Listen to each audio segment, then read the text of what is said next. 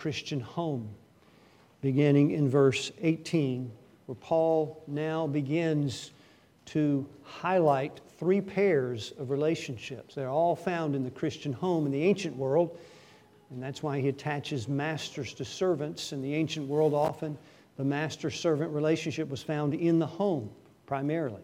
And so Paul annexes this in the Christian home and covers it there. We have applied that in our day, in our culture, to the employer and the employee relationship.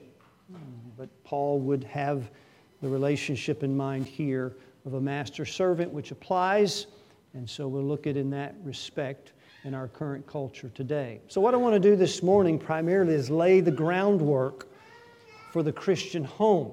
I'll probably be a little more uncharacteristic of myself. We're going to move out of this context in a moment, look at the book of Ephesians that we heard read this morning, and we'll look at kind of the preamble to the Christian home. A preamble is something that is preparatory, something that comes before, like the preamble to the Constitution is preparatory. It's not the law, it's not the Constitution, but it is necessary to explain it and to preempt or come before it. And so we're going to lay that foundation, and then if we have time, we'll start into the relationships, but primarily just look at this foundation this morning. I think it's important, first of all, to understand the Christian home in our current culture and its state and condition. And the fact of the matter is the Christian home is under attack in our culture. From one direction, the attack is purposed. It's intentional. People are taking the initiative to tear down the Christian home. From another direction, it is not always purposed and intentional. It's a result of taking positions from Scripture that then affects, it diminishes the roles we find in the Christian home that Paul speaks about in this chapter. So, one direction is society in the world we live in. And this attack is coming through wokeism, critical social theory, critical race theory, Black Lives Matter, the sexual revolution, and the political establishment, just to borrow a word from our current culture.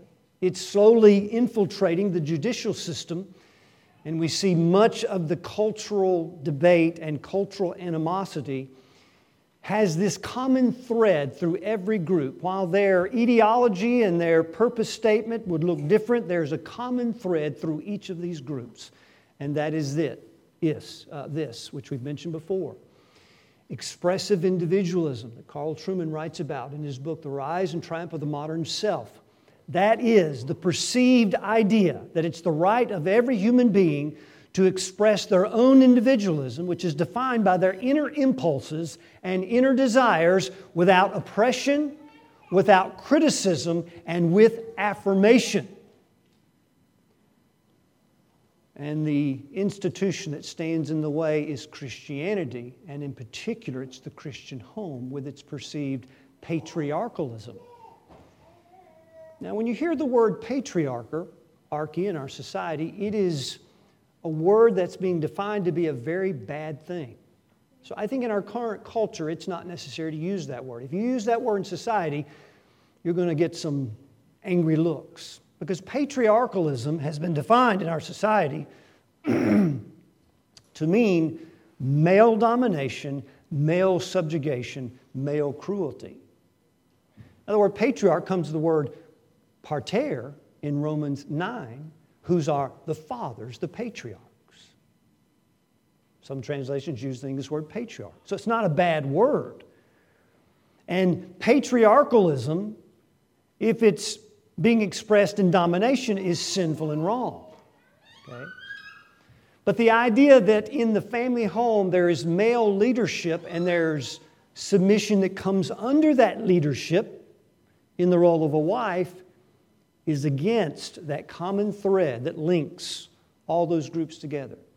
So there's an initiation, an effort to tear down anything that oppresses this individual expression. This is why transgender people and drag queens are having story hour at the library. Why? Because if you're going to tear down this opposition, you've got to start with the children.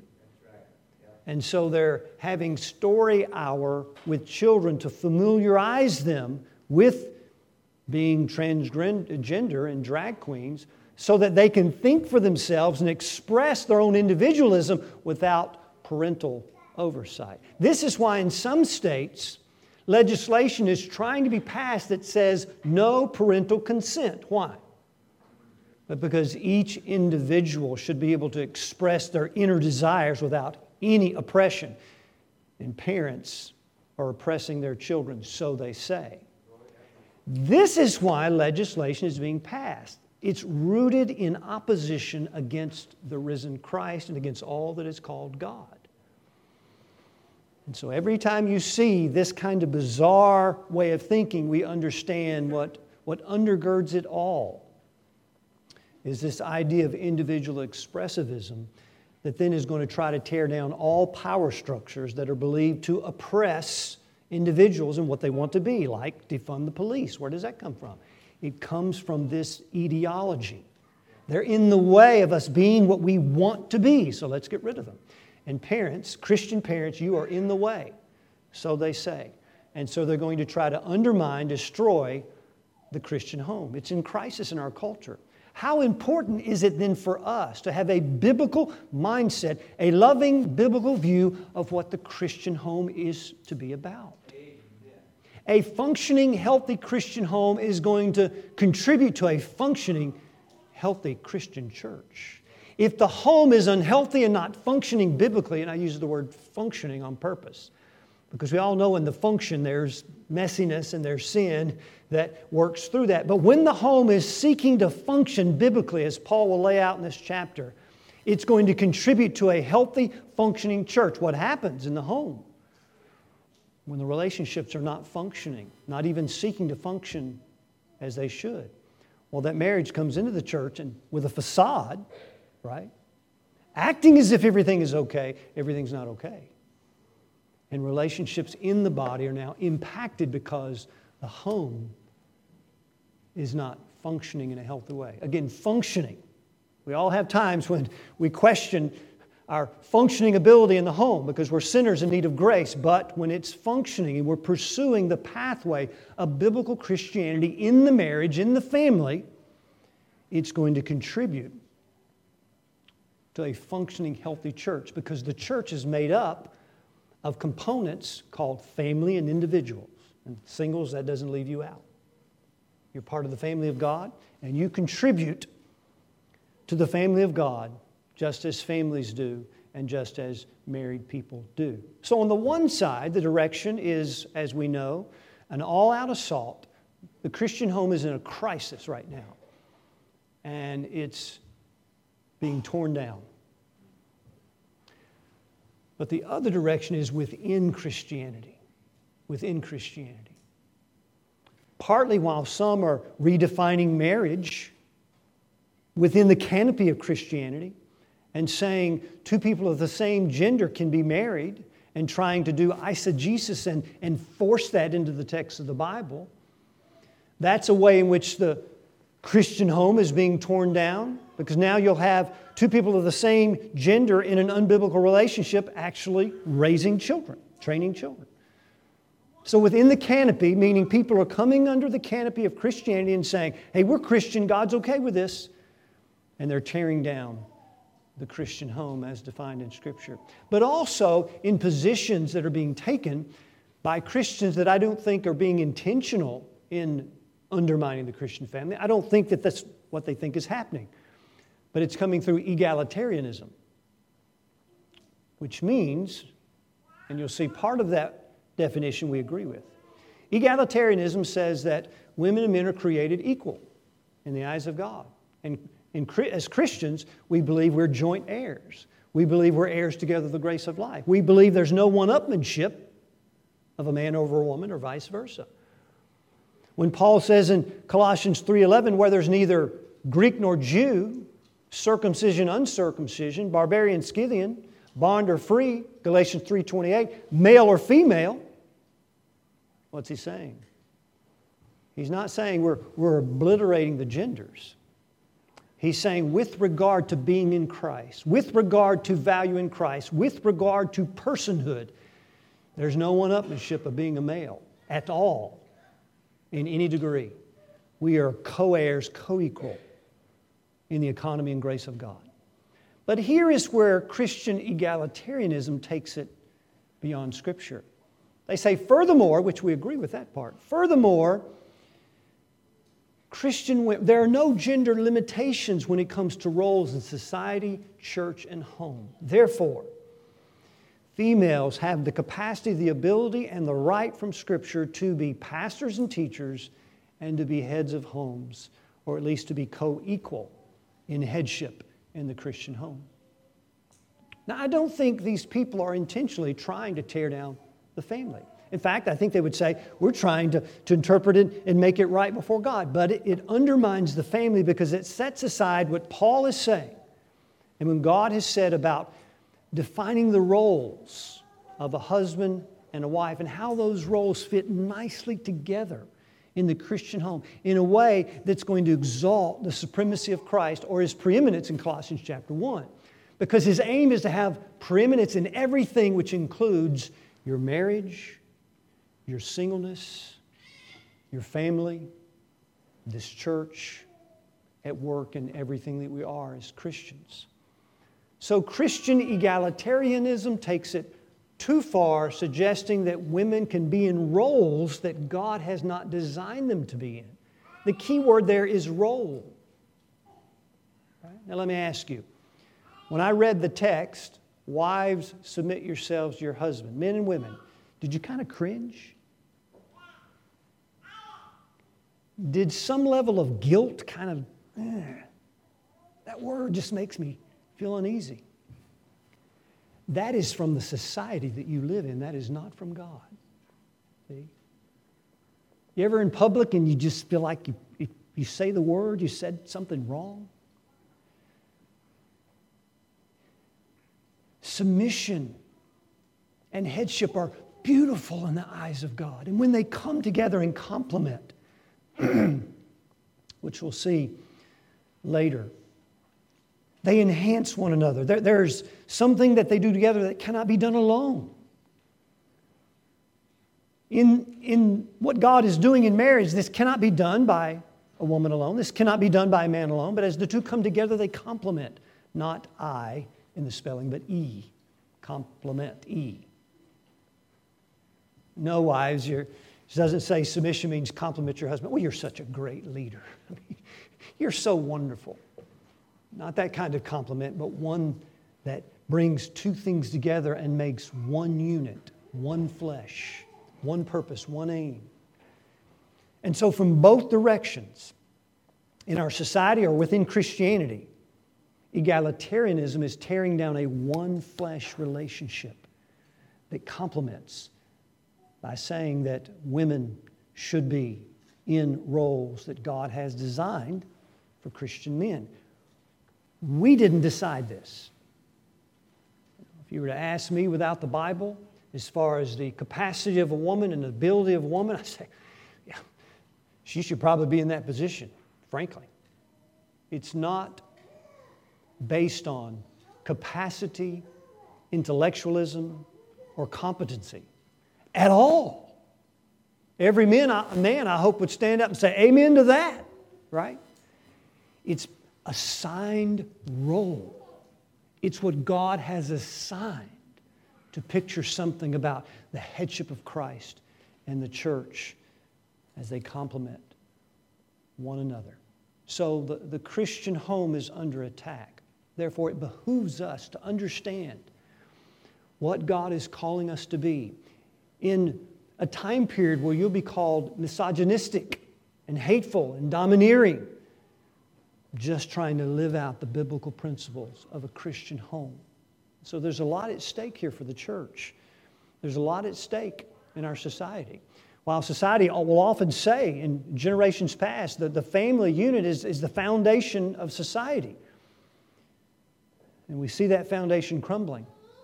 But how much more in the church is the family a component, an element of the church that contributes then to a healthy, functioning church. And that's not the only thing that makes a church healthy, but that's part of the puzzle. So that's kind of a foundation in what we're up against and where we are in our culture. So when we look at these timely truths, we have to be firm about what God is saying and apply these timely truths or timeless truths in a culture that is different than when Paul wrote this. They had their own set of issues and problems, and some of them were same, some of them are different. But the Word of God is timeless, eternal. It is set in the heavens, and it does not change because of the culture. So next, let's look at the preamble to the Christian home. And again, we're laying the foundation. Have you noticed that he gives us an abbreviated view of the home? I mean, you're looking and you're saying, Paul, is that all you have to say about being a wife and a husband? Wives, submit, it's fitting in the Lord. Husbands, you love, don't be bitter. Let's move on. Isn't it more complex than that? I mean, if my wife and I were having struggles, and we do occasionally, you understand, right? Would you come to us and say, Brother Mike, Sister Peggy, read the text. Peggy, submit. Mike, you love. Now be on. Like, what are you saying, Paul? Why are you so abbreviated? It is pretty complex at times, isn't it? Because of the preamble to the Christian home, right? Now, Paul could have said this abbreviated, abridged, because the Colossians were just doing so well in the home. I doubt that, right? They were new to the faith. The Christian church in Colossae was the first church in Colossae. And they didn't have generational faithfulness or anything else to look at and say, how did you guys do this? So they had been living a pagan life in marriage, and now all of a sudden they're Christians. How does this work? That's probably not the reason. Somebody may say, well, Paul was in a hurry. It's the 3rd chapter. He needs to move on with it, get finished with the letter. He's in prison, and he's under inspiration. He's got time. And we know that God was inspiring him. God was breathing through him. God was guiding him so that he wrote the very words in the original language that God wanted him to write. The reason that Paul is going to emphasize the reciprocity, hard word to say, the mutual responsibilities in 3 pairs of relationships is because he's already laid the groundwork in Colossians 3 through 17. So if there's problems in the marriage, the first question that you don't ask, although it is a good question to start, is say, well, am I being submissive or am I being loving? That's a good place to start. No, you ask yourself, am I putting on Christ?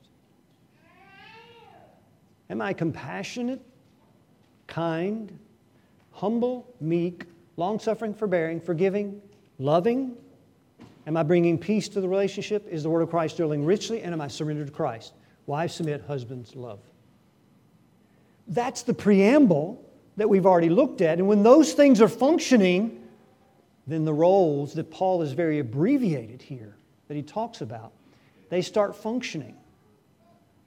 Not without sin, not without repentance, not without progress and sanctification, but they're functioning based on putting on Jesus Christ and bringing Him to the relationship. Now, what I want to do is I want to leave this context and go to Ephesians 5 because Paul gives a preamble to the Christian home there, and he gives it with a little different wording, and he uses different language, and we'll try to put the two together. So we'll learn a little bit from Paul as he leads up in Ephesians 5 to the role of husband, wife, children, master, servants. He gives a little more explanation about the marriage in terms of how it complements for the husband and wife, but the preamble is similar. So we'll look at this and what we read this morning in the scripture reading beginning in verse 15. And think of this in terms of relational life, both church and now the Christian home. Ephesians 5:15. See then that you walk circumspectly, not as fools, but as wise. Circumspect, we get the English word circumference, around, looking all around. The call is to walk in wisdom. You see, the church at Ephesus was in a culture that was experiencing their own sexual revolution.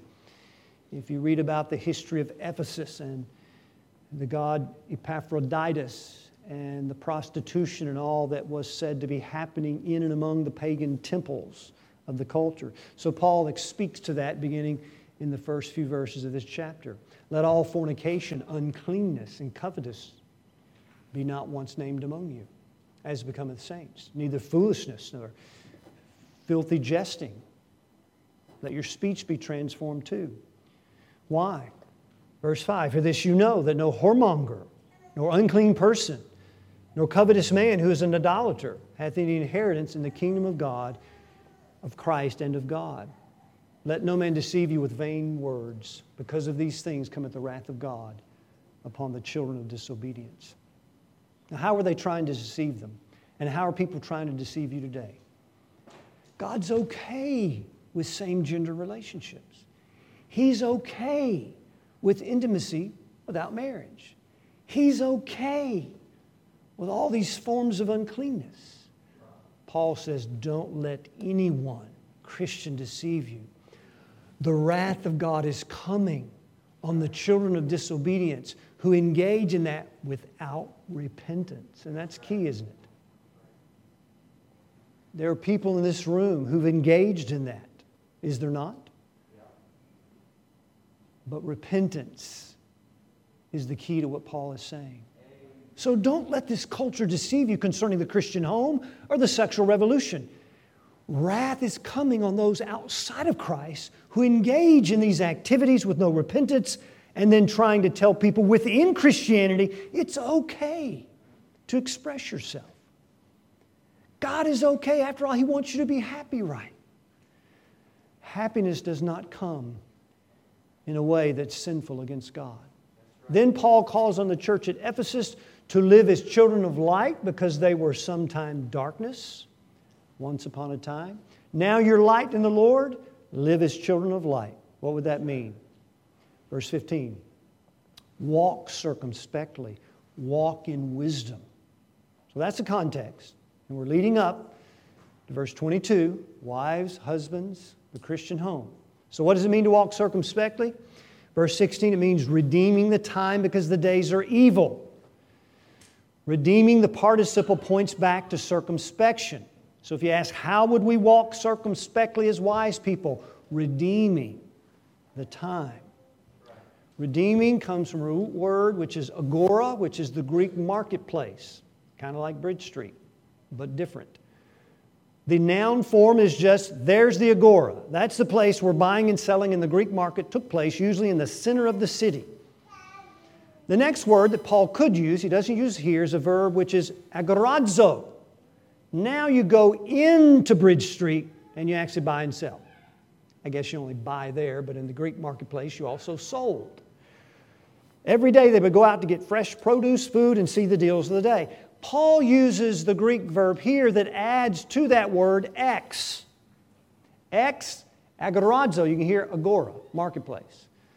It means to buy something and to remove it from a condition or a situation, like a garment at Bridge Street. When you exorazo a garment at Bridge Street, you go into the agora, you buy the garment, but then you don't stay there. You take possession of the garment out from under the possession of the retailer, and you go home with it. Paul uses the word here. We'll see this word again in Colossians 4 as it relates to evangelism, personal evangelism. So what are we redeeming here? Kairos, time, moments, day by day.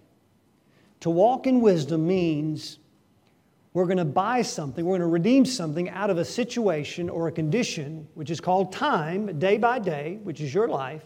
What are we redeeming that time from? Days of evil. That's right. Days of evil. As we learned before in Colossians 1:13, we were all under the power of darkness. We've been translated into the kingdom of His dear Son. If you're a believer, you are under the sway of satanic rule. Not the kind where you participated in after-school Satan club. Nevertheless, you were under the power of satanic rule, Ephesians 2:3. Fulfilling the lust of the flesh, desires of the mind, and we're just like everybody else, children of wrath. That's the prince of the power of the air. That's satanic rule. That's days of evil. What Paul is calling for here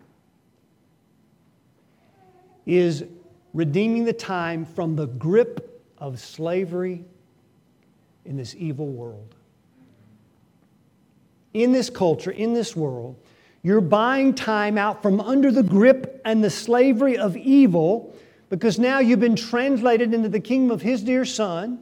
You are now light in the Lord, and you're using moments and time to redeem them for the glory of God, because you were once ingrained and captured by evil. That's no longer true of you if you're a believer. So in our Christian home, in our lives, we are supposed to be redeeming the time and buying it out of the condition of slavery to the grip of the evil days of this secular world. All right, what would that look like? Here's a parallel, the next verse. Verse 17, wherefore, so here's the conclusion that connects to redeeming. Wherefore, be not unwise, but understanding what the will of the Lord is. Don't be fools. Don't waste your time. Don't be unwise.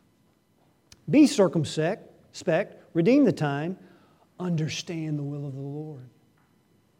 Particularly as it relates to verse 10, proving what is acceptable or pleasing to God. See, light proves things. And as light, we redeem the time. We seek to understand the will of the Lord as it relates to the family. And as it relates to the church, as it relates to marriage, what is the will of the Lord? As it relates to child training, as it relates to all that goes on in the Christian family, we are redeeming the time, seeking to understand what the will of the Lord is. And understanding here means to understand it, not only to know it, but to value what the world does not value. Do you value the will of God? It pleases God when we value His will and His name. Paul would say in Ephesians 1:18, you've been enlightened to understand who God is. Having your understanding enlightened that you may know what is the hope of His calling. So God has enlightened you to understand and to know His value and what His will is through the Word. Ephesians 4:17, Paul said, this I say therefore and testify in the Lord, that you walk not as other Gentiles walk, in the vanity of their minds, having the understanding darkened. God has rescued you from a darkened understanding, and He's illuminated you and given you light to see and eyes to see. Why? That you may know and understand God's will for your singleness, for your family, and for your entire life. How wonderful is that? See, the rub is the old man does not want to come under the lordship of Christ. He wants to be his own Lord, his own King. Is there not something in you that wants to do just exactly what you want to do? And no parent, no government, nobody treading on me. I don't want anybody to tell me what to do. That is your old man. Kill him. The new man loves to come under the lordship of Christ. In the family, in the church, in the home. Redeem the time and understand what the will of the risen Christ is for me. That's a process. That's a lifetime. But it just starts with a commitment to it, right? Are you committed to understanding the Lord's will as it relates to the family? And now are you committed to moving forward by grace? To be what God called you to be, wives and husbands and children? There's nothing more glorious. Now, the world makes it seem so passé, and you're so pitiful, and I feel sorry for you people, especially you women, right? In many ways, I think you have it the hardest in Christianity. Not because God's given you a bad rap, you understand. Just because from the eyes of the world, it looks to them like it's the worst, right? It's not, beloved. God has exalted womanhood out of the grime and of the pit that the Jewish people had put it in. Divorcing women for anything. Men could put them away for burned toast. Jesus addresses that. He has exalted womanhood to the lovely place it should be. Sisters, Women were not created to be a different kind of man, Kevin DeYoung would say. Isn't that a great quote? You were not created just to be a different kind of man. You're created to understand biblical womanhood and the beauty of it and what it's designed to be. Whether you're single or married, it matters not. To be a woman is to be a woman and not just kind of an altered kind of man. That's to diminish and demean womanhood. Do you understand society is demeaning womanhood? And for biblical manhood, we're all confused. What is a man? Now, we have to be careful. There are books being written now that love nothing more to go to Jesus and the cleansing of the temple. And, you kind of pull your shoulders up and, of course, you put your gun in your holster. I got a gun. Now I have two of them. Not against that. But this idea, we go to the cleansing of the temple and say, yeah, that's the kind of man I want to be. Have you read the rest of the story about Jesus? See? Oh, yes, there is a place for protecting those under your leadership and using force if necessary. But when's the last time you had to do that, men? Did you do it last week? The present participle imperative mood is, be you loving your wife. You don't ever have to question what manhood is when you look at Jesus' love.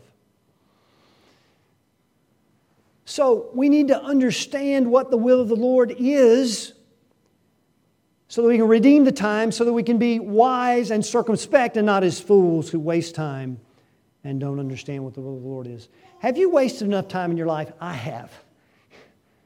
I mean, I sometimes I shudder to think about it. God is good. God redeems our time. He redeems our lives.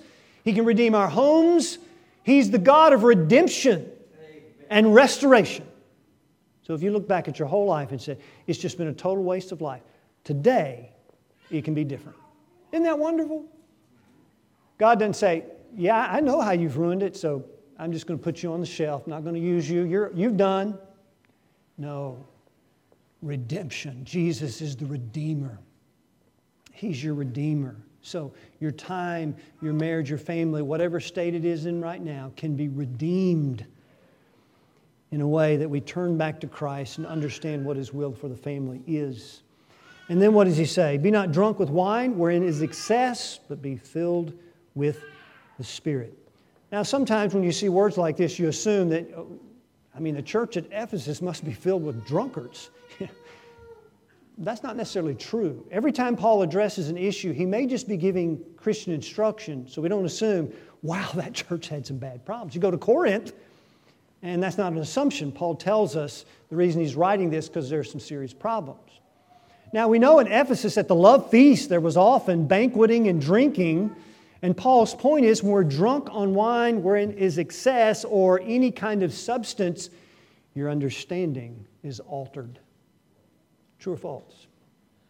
Oh, that's true. Your understanding for which God is using to understand Him and to redeem the time now is altered.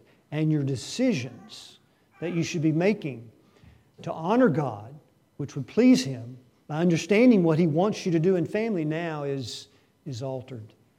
You can't make right decisions. I just heard of a drug being used by terrorists in Hamas, where the soldiers take it and it creates hallucinations. They lose consciousness in terms of right and wrong. They can stay awake for 4 to 5 days and they have no remorse and no guilt, so that they go right into a city and wipe it out with no care or regard for women or children. How do they do that? It alters their decision making. It transforms them into something else. And we know why they're doing that. When we're on substances that alter our understanding, we can't make decisions that please the Lord. And we know the reason that often happens is not because somebody just wants to drink a glass of wine. They want to escape reality because they're having no joy. They just want a happy hour, a happy moment, a happy time. And checking out of life brings it. And then you have the condition in our society. It's sad, isn't it? It's sad when you'll see in some of the larger cities where people are standing like zombies. They're sitting and people just walk right by them. People created in the image of God, people that have value and worth, are just overlooked. And their lives are ruined because of a substance that's illegal in this case, but even can be wrecked by a substance that's legal, and even the Bible speaks about, but it's to the excess because it affects our thinking, our understanding. So in contrast to not being drunk with wine, whereas in excess, what? Be filled with the Spirit. Now Paul's getting closer to the family. So all this is leading into family life. All this is about single life, so you're not excluded here. All this is about church life, but he's specifically going to dive in to these relationships, beginning in verse 22. What does it mean to be filled with the Spirit? Well, this is the word we saw in Colossians 2:10. You're complete in Him. It's the word in Ephesians 1:23 where he says He's put all things under His feet, gave Him to be head to the church or over the church, which is His body, the fullness of Him that is filling all in all. When did Christ become head of the church? When He sat down at the right hand on high. That's when He actually became head. If you follow the progression in Ephesians 1. Raised Him from the dead, far above all principalities, powers, every name, seated at the right hand, put all things under His feet, then gave Him to be head. For what purpose? That He might fill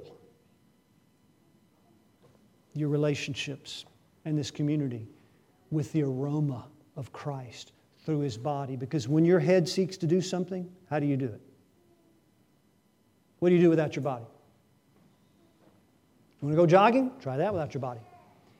You're going to eat? You're going to need the body. When Jesus is going to fill the universe with His preeminence, who's He going to use? His body. Just like this one here, all over the planet. Where will that aroma be smelled and diffused? The word means diffuse here, the verb. Through the Christian home and the Christian church and Christian relationships. So the content of this filling we get from the parallel of Colossians 3:16. When you compare the words here, singing, psalms, hymns, spiritual songs, you find that in Colossians 3:16. Let the word of Christ dwell in you richly in all wisdom, teaching and admonishing one another. Psalms, hymns, spiritual songs. Colossians, making melody in your heart to the Lord. Ephesians, singing with grace in your heart. Those are parallels. So I take the content of the filling is the word of Christ. It's the word of Christ. So we're bringing the peace of Christ to the relationship. We're mediating the presence of Christ in the relationship with the word of Christ. And we're bringing peace. Remember, we're not asking the marriage to be our peace or Messiah. We're not asking our children to be our peace. We're not asking anybody in the relationship except the Messiah to be the Messiah. So you're bringing peace, you're bringing the Word, and you're bringing the presence of Christ to the relationship because you're being filled with His Spirit. Those are parallels. So this is not some nebulous thing, mystical. Filled with the Spirit. No, filled with the Word. The Spirit uses the Word, and we bring it in the relationships. Okay? The experience of this filling, this aroma we talked about is love. Ephesians 3:19. Paul prays for the church, which is made up of single people and families. He prays that they would be strengthened with all might by the Spirit in the inner man, that Christ would dwell in our hearts by faith, so that being rooted and grounded in love. Okay? We are complete in Christ, which means the love of Christ has been completely put in us. Perfect tense. Having been rooted, having been grounded, that'll never be completed. You're attached to Him. You have the fullness of the Godhead and His love inside of you. That will never change. Perfect Greek tense. Completed action. All right? But there's always an ongoing, continual action that flows out of the completed action. And what is that? When Christ is dwelling by faith, we experience Him in love. The love that has filled you, the love that is in you, the Christ that is in you, then is experienced as His love is like an aroma that's diffused through your soul and in your relationships by faith. That's why Paul said that ye might comprehend with all saints what is the breadth and length and depth and height, and to know the love of Christ. Now wait a minute, if it's perfect tense, having been rooted, having been grounded in love, that's complete and never changes, but the ongoing result is what? You're knowing, you're experiencing that love by being filled with the Spirit. The Word about Christ and His love fills you and it diffuses throughout your soul like a diffuser in your bedroom. That the oil and water, the oil receptacle, you turn it on and it permeates the whole room. That's the imagery that Paul uses. So the filling of the Spirit content, the Word of God, the experience of the Spirit is love. Love by faith. We love God's love for us, and we're filled with all the fullness of God. Same Greek verb. We're diffused with the fullness of God. And who is the fullness of God? Jesus Christ. And where is He? In us by faith. And how do we experience Him? Faith is producing love in marriage, in family, in church life. So content, experience. Now here's the result of this diffusing of the Spirit. The participles that follow. Verse 19. Speaking to yourselves. It affects our speech to one another. Husbands and wives now are speaking differently than they did when they were darkness. We still have the ability to speak out of the old man, right? You may have experienced that just last week. You may have, right? But now, through the new man, through the image of Christ, through Christ dwelling in you, you have the capacity. You have what is in you that's necessary to start speaking in a worshipful way. Because you're worshiping God, being filled with the Spirit. And now, through that worship, the wife now is not what you ultimately need. The husband's not what you ultimately need. Nobody can fill that void except Jesus. And now your speech is affected. Your speech. Colossians 3:16 says teaching and admonishing. That's your speech. You're singing in both texts, parallel, singing psalms and hymns and spiritual songs, making melody in your heart to the Lord. If you have melody in your heart, what does that suggest? You hear good melody, radio, piano, like plays the violin, cello. You hear a good melody, it's pleasing. It's harmonious to the ear. Grace is harmonious to the soul. And so now it's affecting our speech. We're singing in worship like we do here. We're singing with grace in the heart. We're singing with melody. There's a joy of the Lord, which is our strength. Now we're giving thanks always for all things unto God and the Father in the name of our Lord Jesus Christ. The parallel is Colossians 3:17. Whatsoever you do in word or deed, do all in the name of the Lord Jesus Christ, giving thanks unto the Father. When? Always. What is the expression of a surrendered life to Christ? You're always giving thanks. You're surrendered to His Lordship. You're surrendered to His providence. You're surrendered to His love. You're surrendered to His Word. And out of that worship comes thanksgiving. Because thanksgiving is an expression of being satisfied. Because when you're truly thankful, then somebody is meeting a need, aren't they? When you thank Mom and Dad on that birthday, and you don't fake it, thanks, Dad. Always wanted some more black socks. Whatever it is, right? That's appropriate. You need to say that because Dad made an effort. You know, I'm staying away from husband and wife illustrations on birthday, but we'll stay with that. And you need to thank Him. But when you're truly thankful, that's just what I needed. Just what I wanted. It's just perfect. So a life that's punctuated with thanksgiving is a life that is looking to Christ and saying, Jesus, you always do everything right.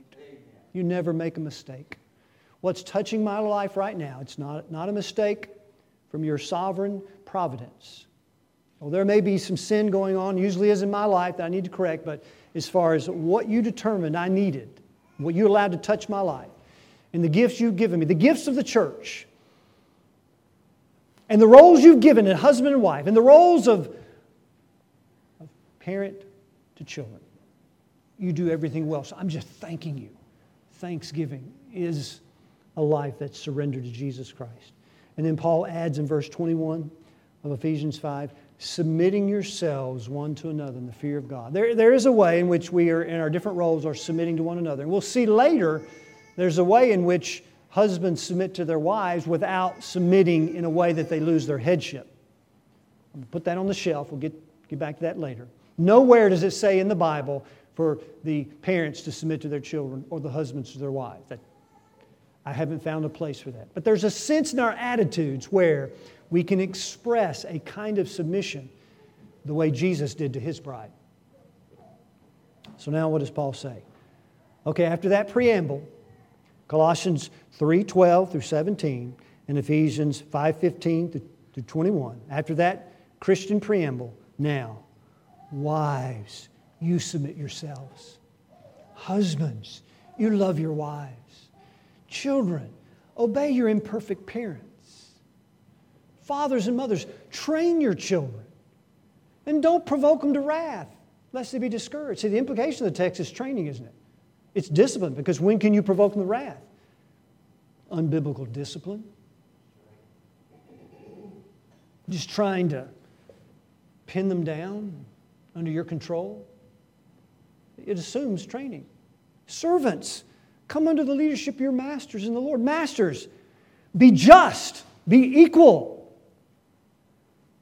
So Paul is now going to address every relationship in the pair, and he's not going to mediate it through the other person in the relationship. He is never going to tell the husbands, you manage, you mandate, you make, you manipulate her submission. Give me a text. You will never be told to move, manage, motivate, manipulate, mandate, or make her submit. Not once. And if you ever use the text for that reason, no need to confess. I'm going to assume all of us have thrown it out there, try to get her to do right, which means what I want. Right? You ever use that text like that? Come on, I'm not the only person, I hope. It just came out. It's like, whoop, I wish I could pull that back. He'll never tell you to do that. He looks at the wives and says, wives, I'm speaking to you as your Lord. I'm speaking to you because what submission is and is not. We'll look at that later. There is something submission is not. It's not fitting to submit in certain contexts.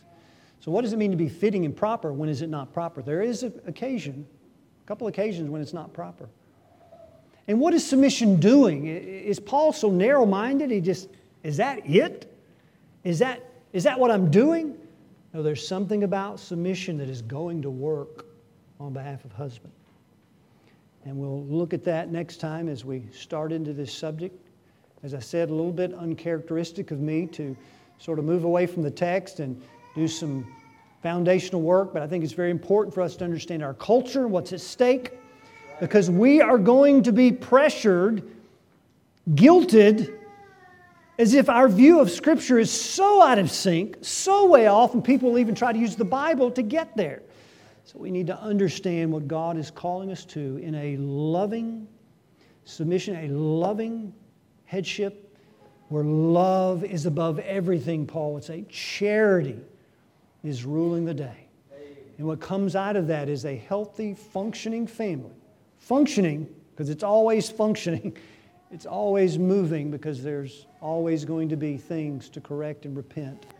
And a healthy, functioning church that's made up of both marriage and single life that come together for the glory of the supremacy of Jesus Christ in Colossians 1:18, that He might have the supremacy in everything. Don't you want that? I know you do. Don't you want that in your marriage? Don't you want that in your family? So we'll dig in and see how God tells us this works. Let's pray. Father, we thank You for Your Word, how amazing it is. Lord, without it, we would be lost. Without it, we would make up our own rules. We'd make up our own ways. We would just be more of the wisdom and will worship that Paul guarded the church of Colossae against. We would make up what we think a marriage and a family should be like, and we would always make it up with one thing in mind: to serve and to gratify my own flesh. because that's what the old man wants. He is deceitful according to the corrupt desires. And Lord, we want to put him down and to resist and put on the new man. So help us, Lord, as we look into this subject. It's not a new subject for us. It's being newly attacked in ways that we haven't seen before, but it's something that's timeless and old and ancient as you are, because the picture of Christ and his bride is an eternal picture. It's an eternal purpose in Christ Jesus. And now you're playing it out through sinners saved by grace. So make this a reality in each life here and glorify yourself and get the preeminence through Jesus in family life, single life, church life, and in all that we are. In Jesus' name, amen.